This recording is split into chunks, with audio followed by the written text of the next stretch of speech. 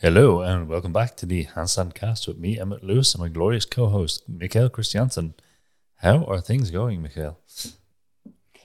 Yeah, they are not too bad.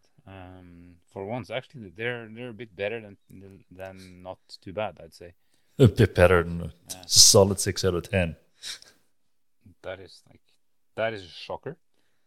Yeah. I just got a new place to live, which is pretty cool. So I'm really looking forward to that. Um, and yeah, I'm gonna play a bunch of shows in Stockholm starting in 2 days. We Yeah. have I walk through tomorrow at the large house of dance. It's kind of the big scene for dance in Stockholm. They also program some circus. I played there before with the same show actually, like 7 years ago or something. No, wait, it's longer than that. 8 years ago. So that's gonna be a blast from the past. And yeah, otherwise the same shit, different day, I guess. How about you? You live in a castle now. Yeah, my castle is doing pretty good. First off, just like shout out to all the people who sent some nice messages after I delivered all my good news. Very nice to get them from everyone, so thank you for that. Yeah, castle is just going. We're slowly going around it and just finding more and more shit that's wrong with it that we have to fix, and Mm-hmm. to be expected, but that's fine. Yeah. And not having time to do that because we've got other things blocking our time. I will actually just give a bit of a warning. I have Albus Dumbledog in the room with me right now in his crate. Everyone says crate to make it sound like nicer. It's his cage. He has a fucking cage because he's a demon. And we put him in there and he goes to sleep. Yeah, everyone's like, oh, put my dog in a crate. It's a cage. Let's just call it what it is. So yeah, he's in his crate and he's asleep right now, but he might bark. You know what? I'm probably not going to bother to edit it out. So I apologize now if I have to shout at my dog. I'll try to do the best I can, but we'll see what he gets to. Yeah, he can be a demon. How is the demonization going lately? It's pretty good. Like his behavior is getting so much better. I think actually it's one of these things. We should probably do an episode on. It's been requested on. So yeah, another thing. Thank you everyone who gave us the requests on the podcast for different episodes and topics when we asked on the stories. That was super useful. There was one of them, how to choose a coach. So I think we're going to do that soon. But it did really come down to it. Like I've had dogs before. I've fostered dogs from like dog homes. I've had problem dogs as well.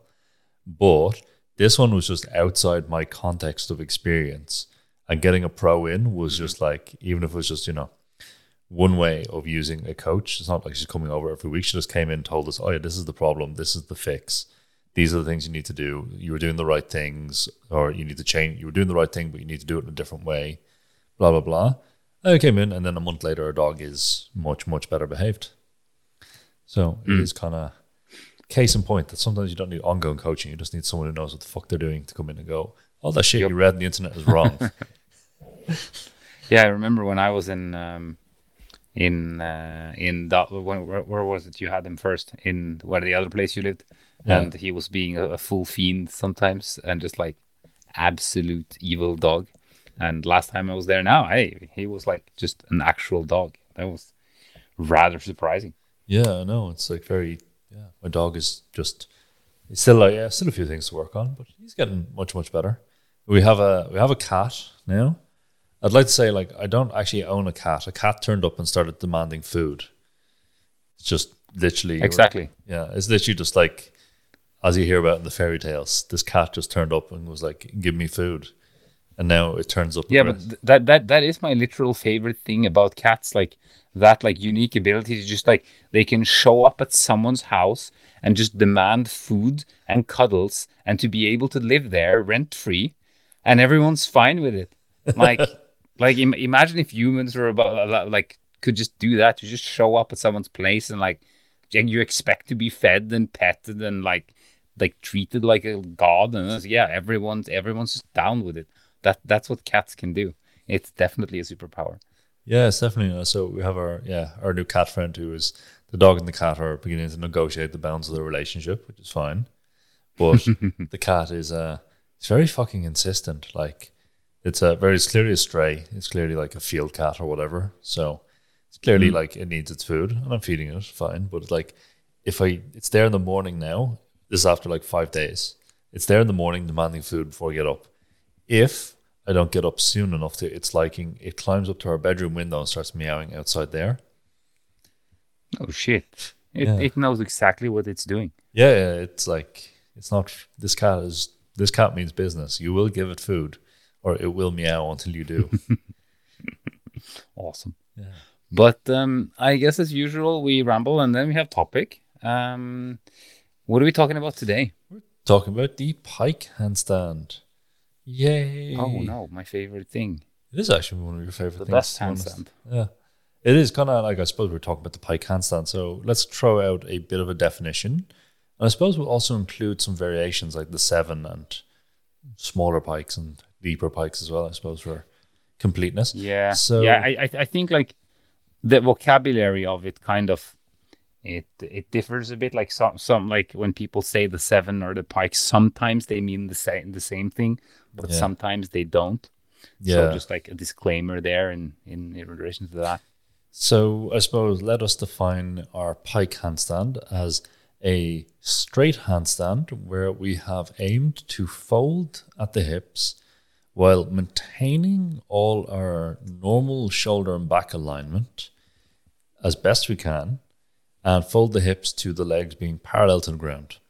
Now, if we know anything about physics, which we don't because we're idiots, but we'll pretend we do for a moment, is when our arms are vertical to the ground and our legs go to our underbalanced side, something has to alter in our handstand.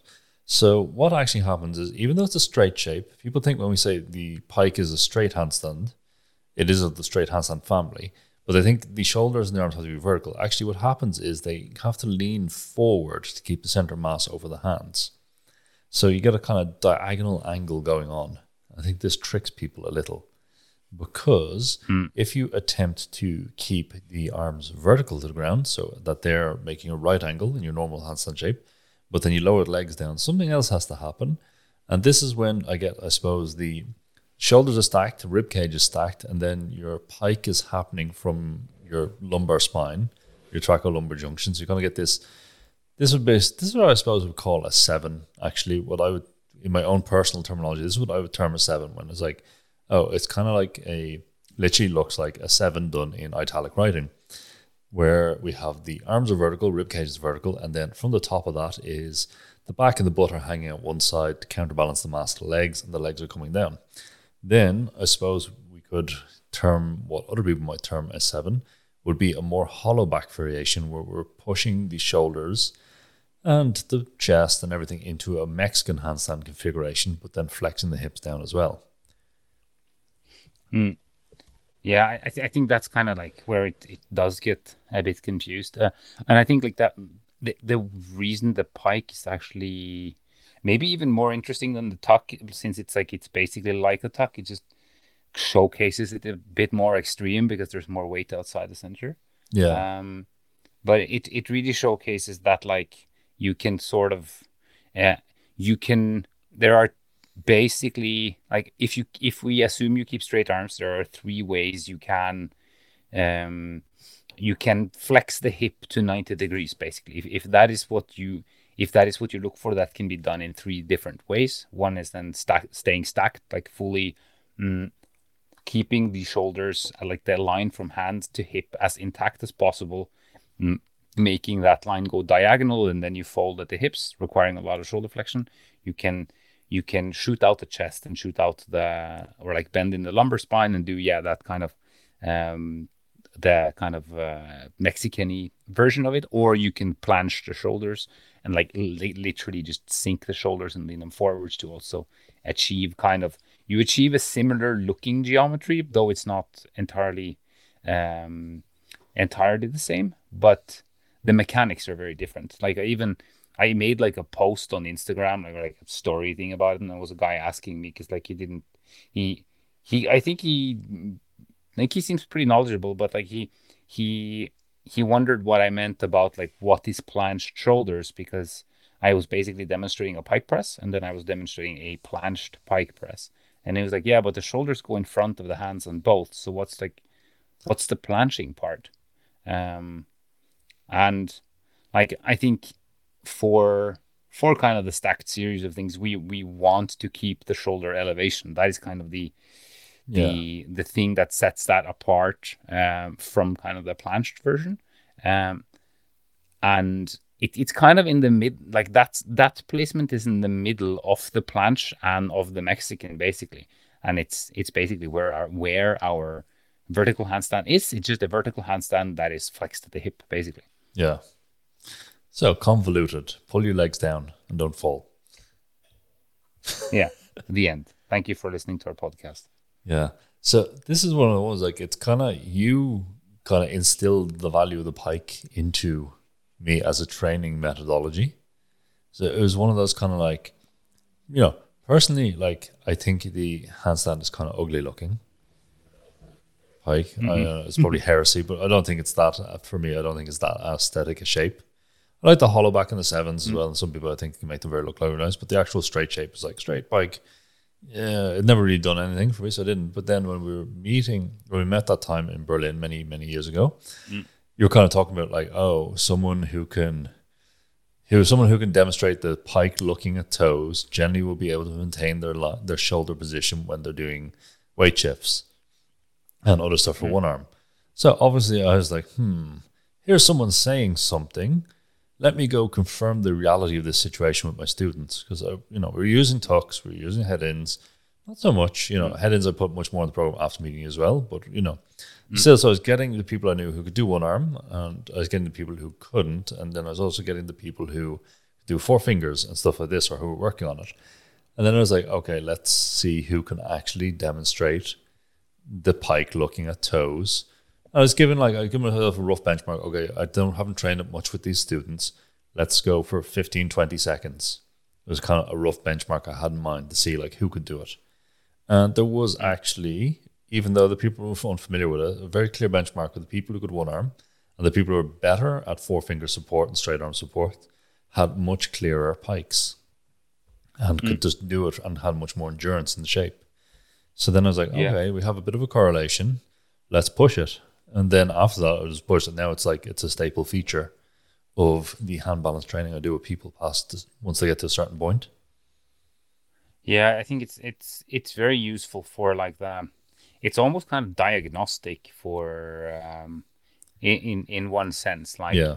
I mean, in like if like basically if you're trying to learn straight shape, like quote unquote good technique one arms, and you cannot pike handstand, you will be getting better at that you will be getting better at the one arm progressions you're doing by learning the pike handstand. Like it's almost that direct correlation. And like I find it interesting in the way that like it's just kind of a way of supporting the body that you need to learn and to hold and to control, like build a specific strength and mobility and so on.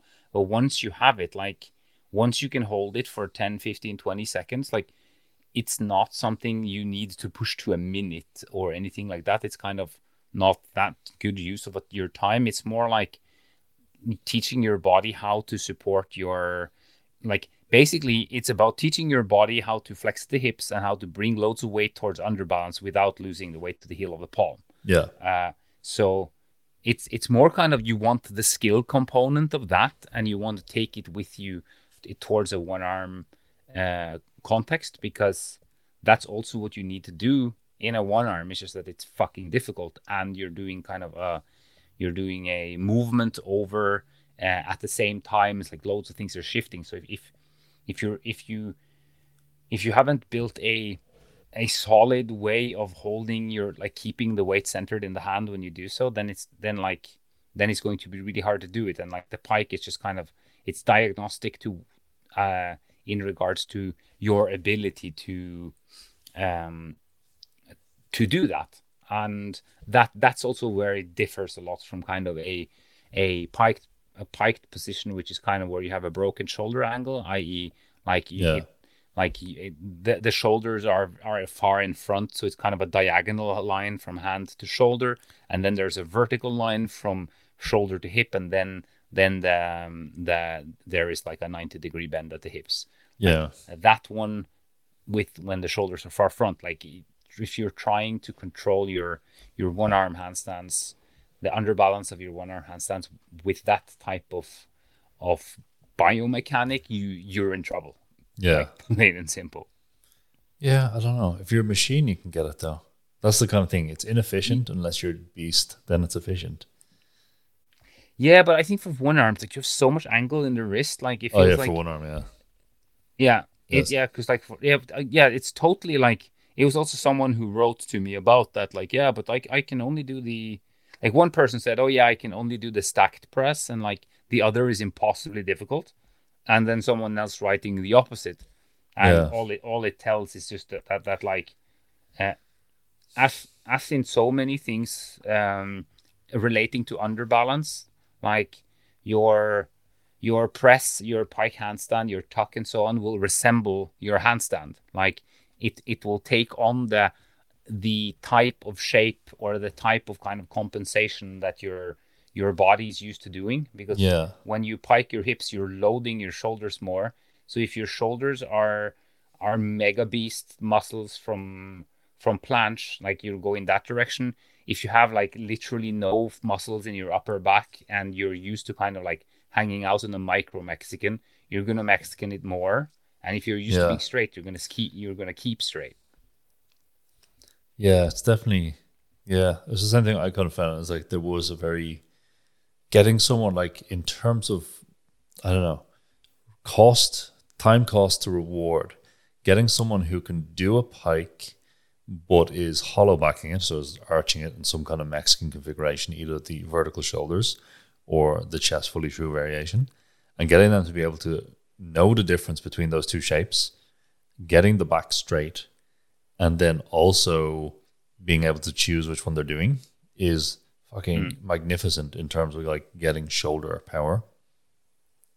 mm. It's definitely one of those ones that I Yeah, first, yeah, particularly for the more flexible it's people. also very yeah, it's really hard to kind of like discern between what you're kind of doing when you're doing those three ones, like from a sensation perspective, like because it's especially when you're learning, I guess the main focus is just on your hips, like get the legs down without falling down, and then like sensing what you're actually doing with the upper body might be more uh, or like that maybe be a kind of a secondary consideration.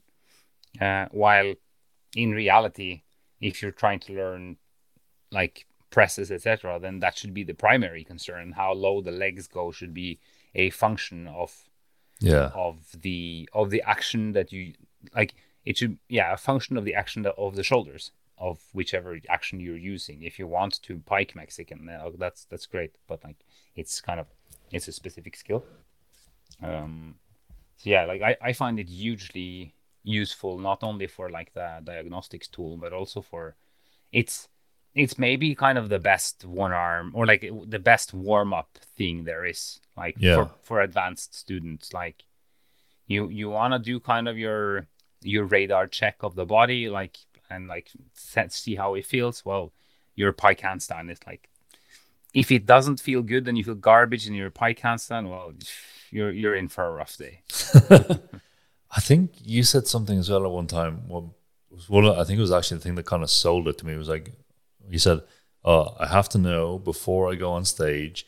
I have to just do like one pike handstand and look at toes, and even if I don't get a full warm Yeah. up, I know I'm good to go. Mm. Yeah, it's that I still use it. Like on Wednesday when I'm gonna go on stage, that'll be the last thing I do. And it's kind of like, to me, of course, it's also a bit like a ritual thing to it. Like Yeah, it gives like it calms me and so on. But yeah, there's certainly something to it. And like one thing that's very interesting, like speaking of like with my never-ending recovery from injury, it's also been really interesting to see that like Pike looking at toes uh, has in periods when my shoulder's been janky been really hard.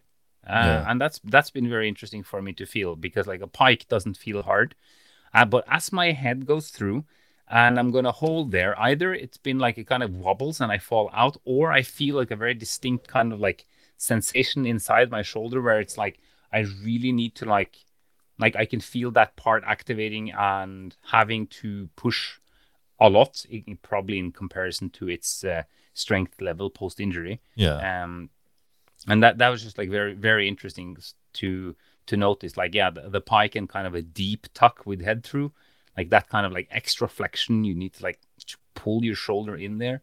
That like that was very interesting for me to experience as someone who's taken the movement for granted for years and years, and like the physical sensation of it is so easy that like you forget how it can be challenging, and suddenly like, oh hey, here is where you need to work when you have a shoulder that doesn't really want to cooperate with the action.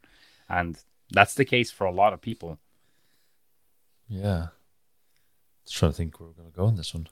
It's kind of like there is the maximum point of maximum leverage pike, but I think the deep pikes as well have a lot of like, yeah, one of these, I suppose, hard learning moments when we're trying to lower down into a pike hover and not break the shoulder line. So this one I find very interesting in terms of looking what people's shoulders do and how long they can stay in their kind of elevation, in their correct shoulder line, whatever that is for that person, and then lower down and pull down and compress hard and hard into it. And then there's always a certain point where the shoulder will break. And as they get stronger, it gets lower and lower. There is kind of, it is one of the things, like particularly if you want to start getting into wrist taps and stuff like that, obviously you can learn them from the ground up, but this way is also another way of learning them.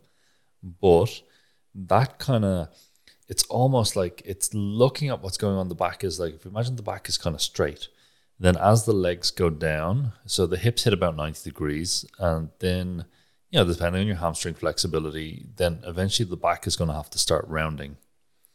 And the back will start to round. And it starts from like the sacrum, and then the rounding wave travels up to the rhomboids. And once it starts getting into flirting with the rhomboids, you like the rounding could either get to the bottom of them, roughly where they are, or they could start getting higher up into the sort of making the upper back more kyphotic, and then the shoulders will go. Or if you don't have if you don't have like shoulder power, then as you lower, the shoulders will go forward or sooner to get out of this rhomboid stretch. So it is kind of interesting that the musculature of the back is getting stretched more as we bend it. And that too means like, okay, we have to express more force at a longer muscle length to maintain the position, or the same amount of force at a longer muscle length. So then we're getting into a zone where like, oh, suddenly you might be getting weaker because we're getting more elongated. Yeah, and it's like, I think also like one point where the pike is very interesting, and I'm like sure many who listen to this can relate, and that is like there is the inevitable flexibility issue of the hamstrings and of the shoulders. And like interesting kind of sensations I can describe from like way back when I learned to pike handstand. Just I learned it random during like when I was training breakdancing and stuff, but like I remember like yes, I could remember that like when I go down with the legs, I would feel kind of the hamstrings, like I had to like pull the legs down very hard and have to like really crunch the, like by pulling in with the hip flexors and like crunching the abs to kind of bring the legs down. And yeah, that kind of like also like the lower back kind of screaming as the lower back rounds. Obviously the spinal erectors need to be pulling in the opposite direction so that like the legs just don't simply fall down. A lot of people will feel it in kind of their low back and kind of around the entire hip back area basically as they go into the pike. Some will feel it like basically get full hell through their traps and through their like some like in the deltoids a hell of a lot, or mid traps like rib cage, wrists. Like there's a lot of stuff going on, and it's one of like also as a diagnostics tool. It's kind of one of the most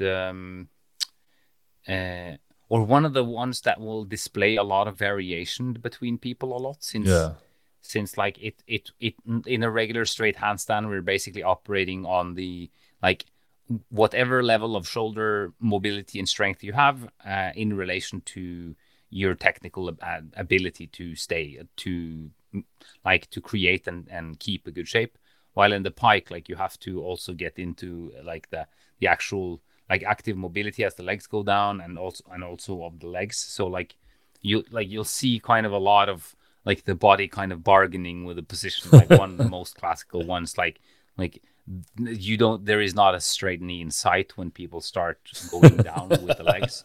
So they still get the same amount of shoulder work as someone Yeah.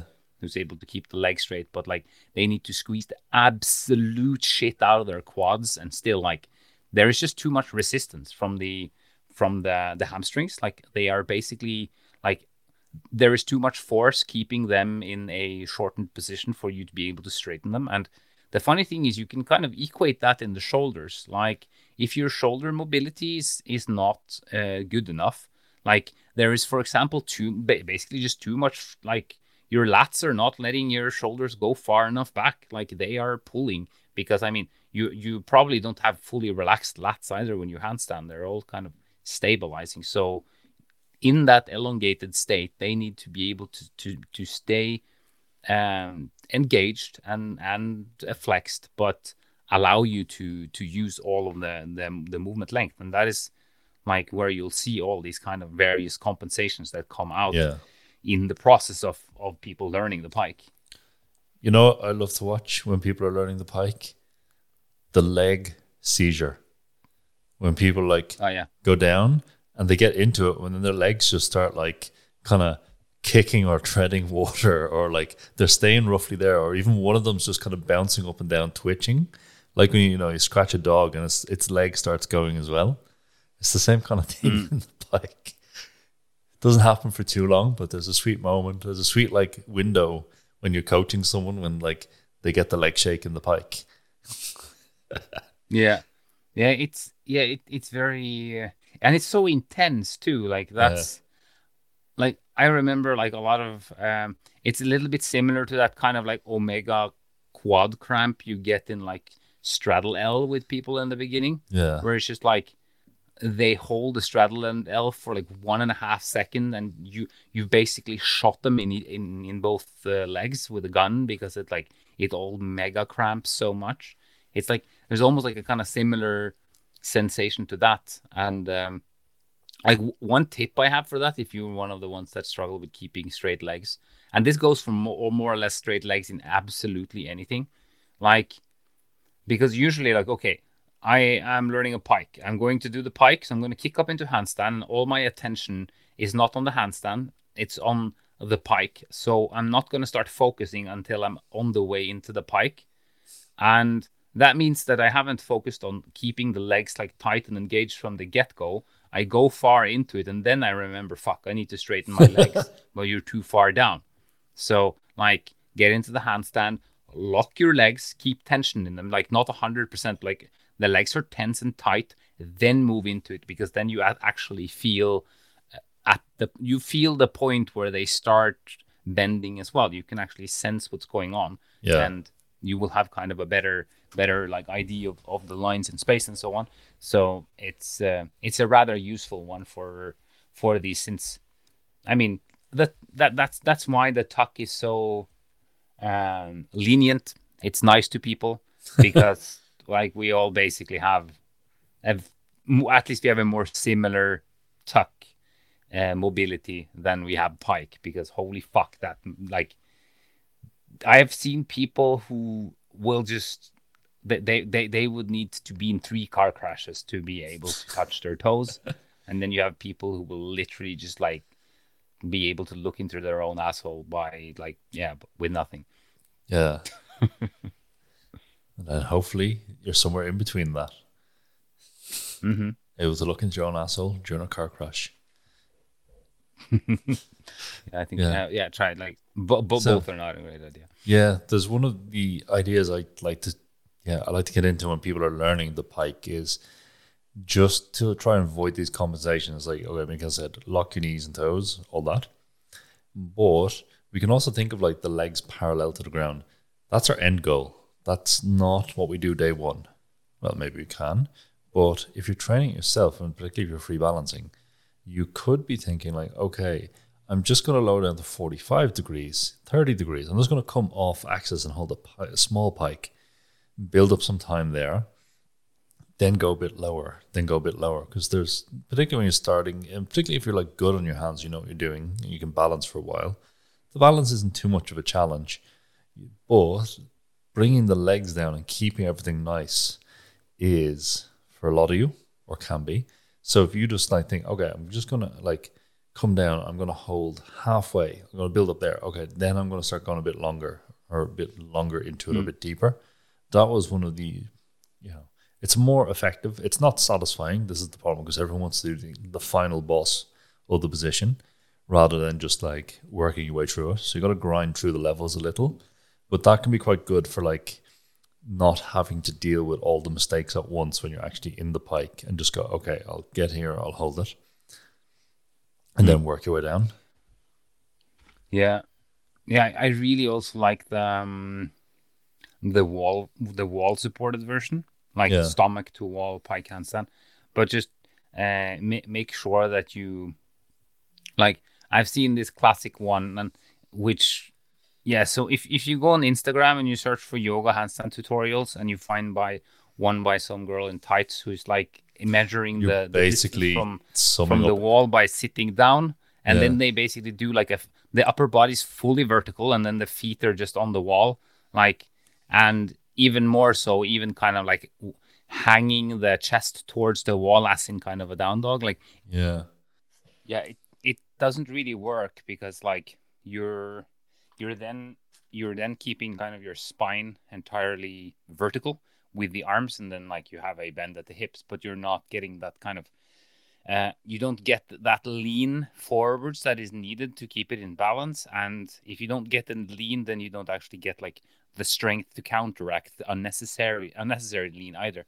So in kind of the stomach to wall pike handstand, first of all, I do like to do it with pointed toes, so that you kind of like you start a certain distance away from the wall, which you need to kind of test a bit for yourself, depending on your level of flexibility, like the level of your pike at all, and so on. And then you start stomach to wall handstand. You're quite far away from the wall, and then you slide the legs down. And as the legs go down, you maintain the upwards pressure in the shoulders. Yeah.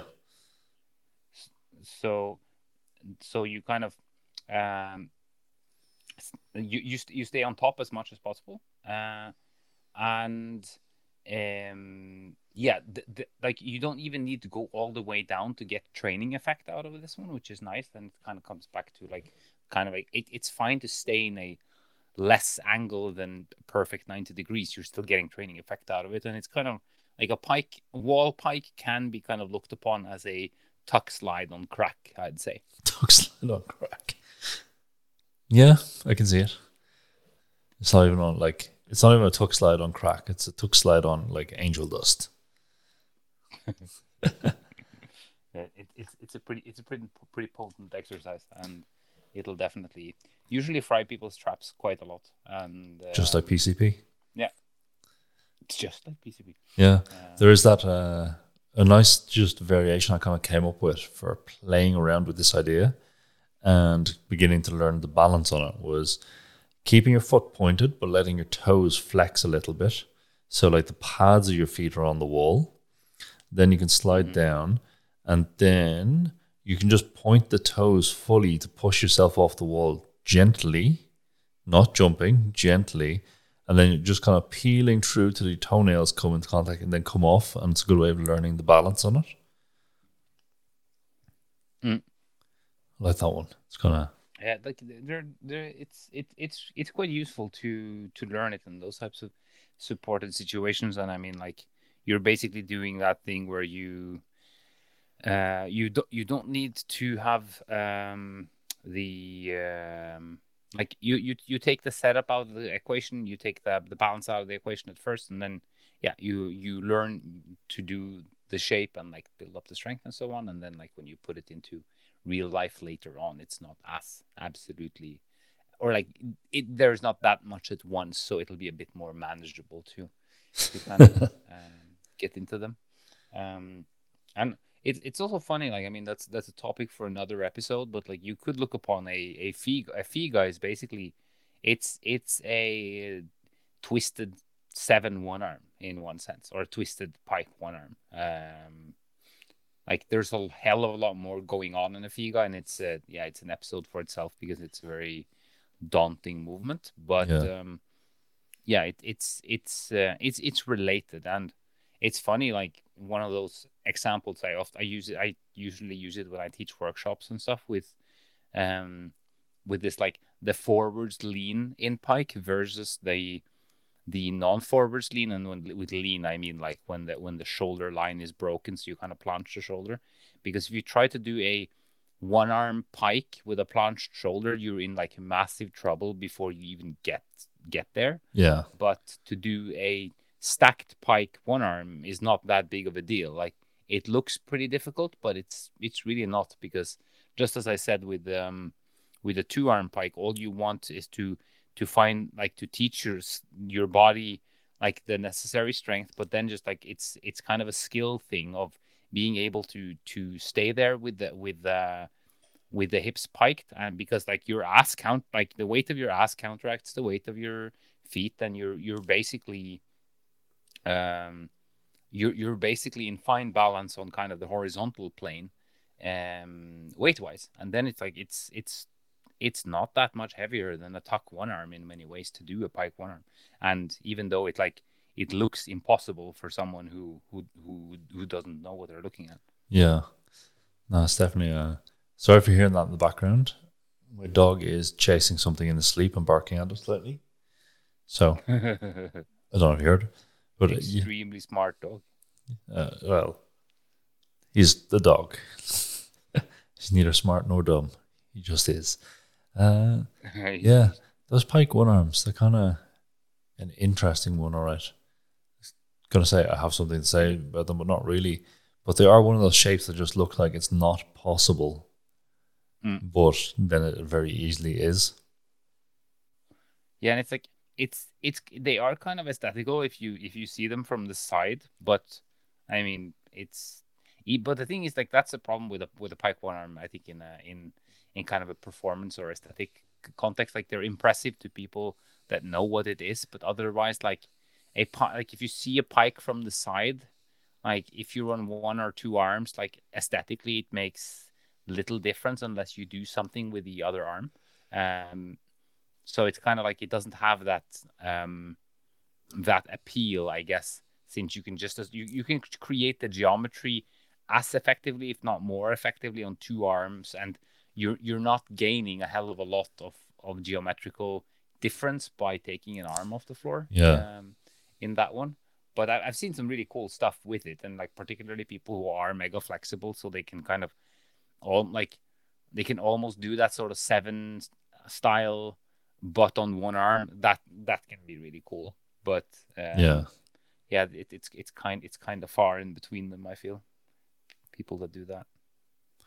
Yeah, it's definitely one of those. Yeah, just trying to think of any acts I can even think of that have the pike one arm in it. Not Yeah, really. it's pretty rare. Like, Yeah. Joey does them really well. She's one of the ones that I know that does them like the best. She's like mega flexible in the spine in that direction, and it just folds super neatly, and like it's very accessible. Yeah. But yeah, again, like if you are one of those who struggle with tucks on two arms or struggle with pikes on one arm, and you can one arm, but then you start even thinking about pike one arm, you'll probably get cramps in your sleep just from like the thought, because like it's going to feel so goddamn impossible. Because there's certainly like uh, I think the amount of power, like force production you'll need to have to counteract like uncooperative shoulders in a pike one arm is going to be like, yeah, you need to be like have like King Kong strength for it. So it's like it might just not be your move if you struggle with those types of positions on two arms. But You need but like yeah, like that King entire Kong family strength is with like ballerina flexibility. then we're talking like China level hand balancers. That's basically what they all have. But what was I supposed to say? Yeah, like this. I think this family of balances are. Uh, I mean, it is essentially yeah, it's the same as tuck. It's just more intense. It also gets into the flexibility side of things, which is important. But yeah, if you are anyone who's like on mid-level or like intermediate level hand balancing, and you want to kind of go further and like learn one arms and stuff like that, and if you cannot do the pike yet, like it's Yeah. it's one that like you should test your metal against the pike before starting to mess around with a whole lot of other things, because it'll tell you a lot about your readiness. Like if you can't make it 45 degrees down and you feel like you're going to explode in several different places, yeah, you Yeah. probably have some more prep to do. Yeah. It's definitely one of those ones I think it's noble to get it to about 30, 40 seconds. Yeah, Noble. like if at least if the mechanic is there and like you feel that you're solid enough in it, I think it's yeah, it'll kind of give you those skill points that you need for going further with it. And yeah, like great diagnostic tool, really good for warm-ups, kind of testing your shoulders, pike looking at toes, being the best straight handstand that exists. The straightest Even of straight though obviously, handstands. yes, I like to call it the straighter than straight handstand because of the it uses the same dynamic. You just need to do a hell of a lot more of it, and like you're putting both head and legs into underbalance, and that makes it like significantly more difficult. But yeah, definitely one of the ones that you should be looking into. And if you can't do it, it's time. We should probably have like a pike handstand challenge, but not like one of these challenges where like people go, look at me, I'm already good at it. More that we'll like go, you have to send us your pike signed off by someone else, say this is what their pike is, and in 6 weeks, whoever can do it for a minute gets infinite bragging points. Infinite bragging points. It's amazing. It's the best gift you can give people. You can brag about shit. What more do you want in your life? That is like bragging rights is the primary reason for all this nonsense. Yeah, exactly. Bragging points. Past a certain point. Once you get skill points, you can convert them in the lobby for bragging points. Instagram being the lobby. Yeah, that is essentially our modern day existence. I just summed it up perfectly. And with that, I think we will wrap up the show. Indeed. Yeah, other than that, we will see you next week. The Handstand Cast is brought to you by Handstand Factory and is produced by Motion Impulse. Thanks for tuning in. You can find a full transcript of each episode along with the show notes and any relevant references on handstandfactory.com/podcast. Thanks to Isaac for editing and Jordan for transcriptions. Music by Daniel Horwath. If you want to support the show, you can buy us a coffee on buymeacoffee.com or consider starting one of our Handstand Factory online programs. Links are in the show notes.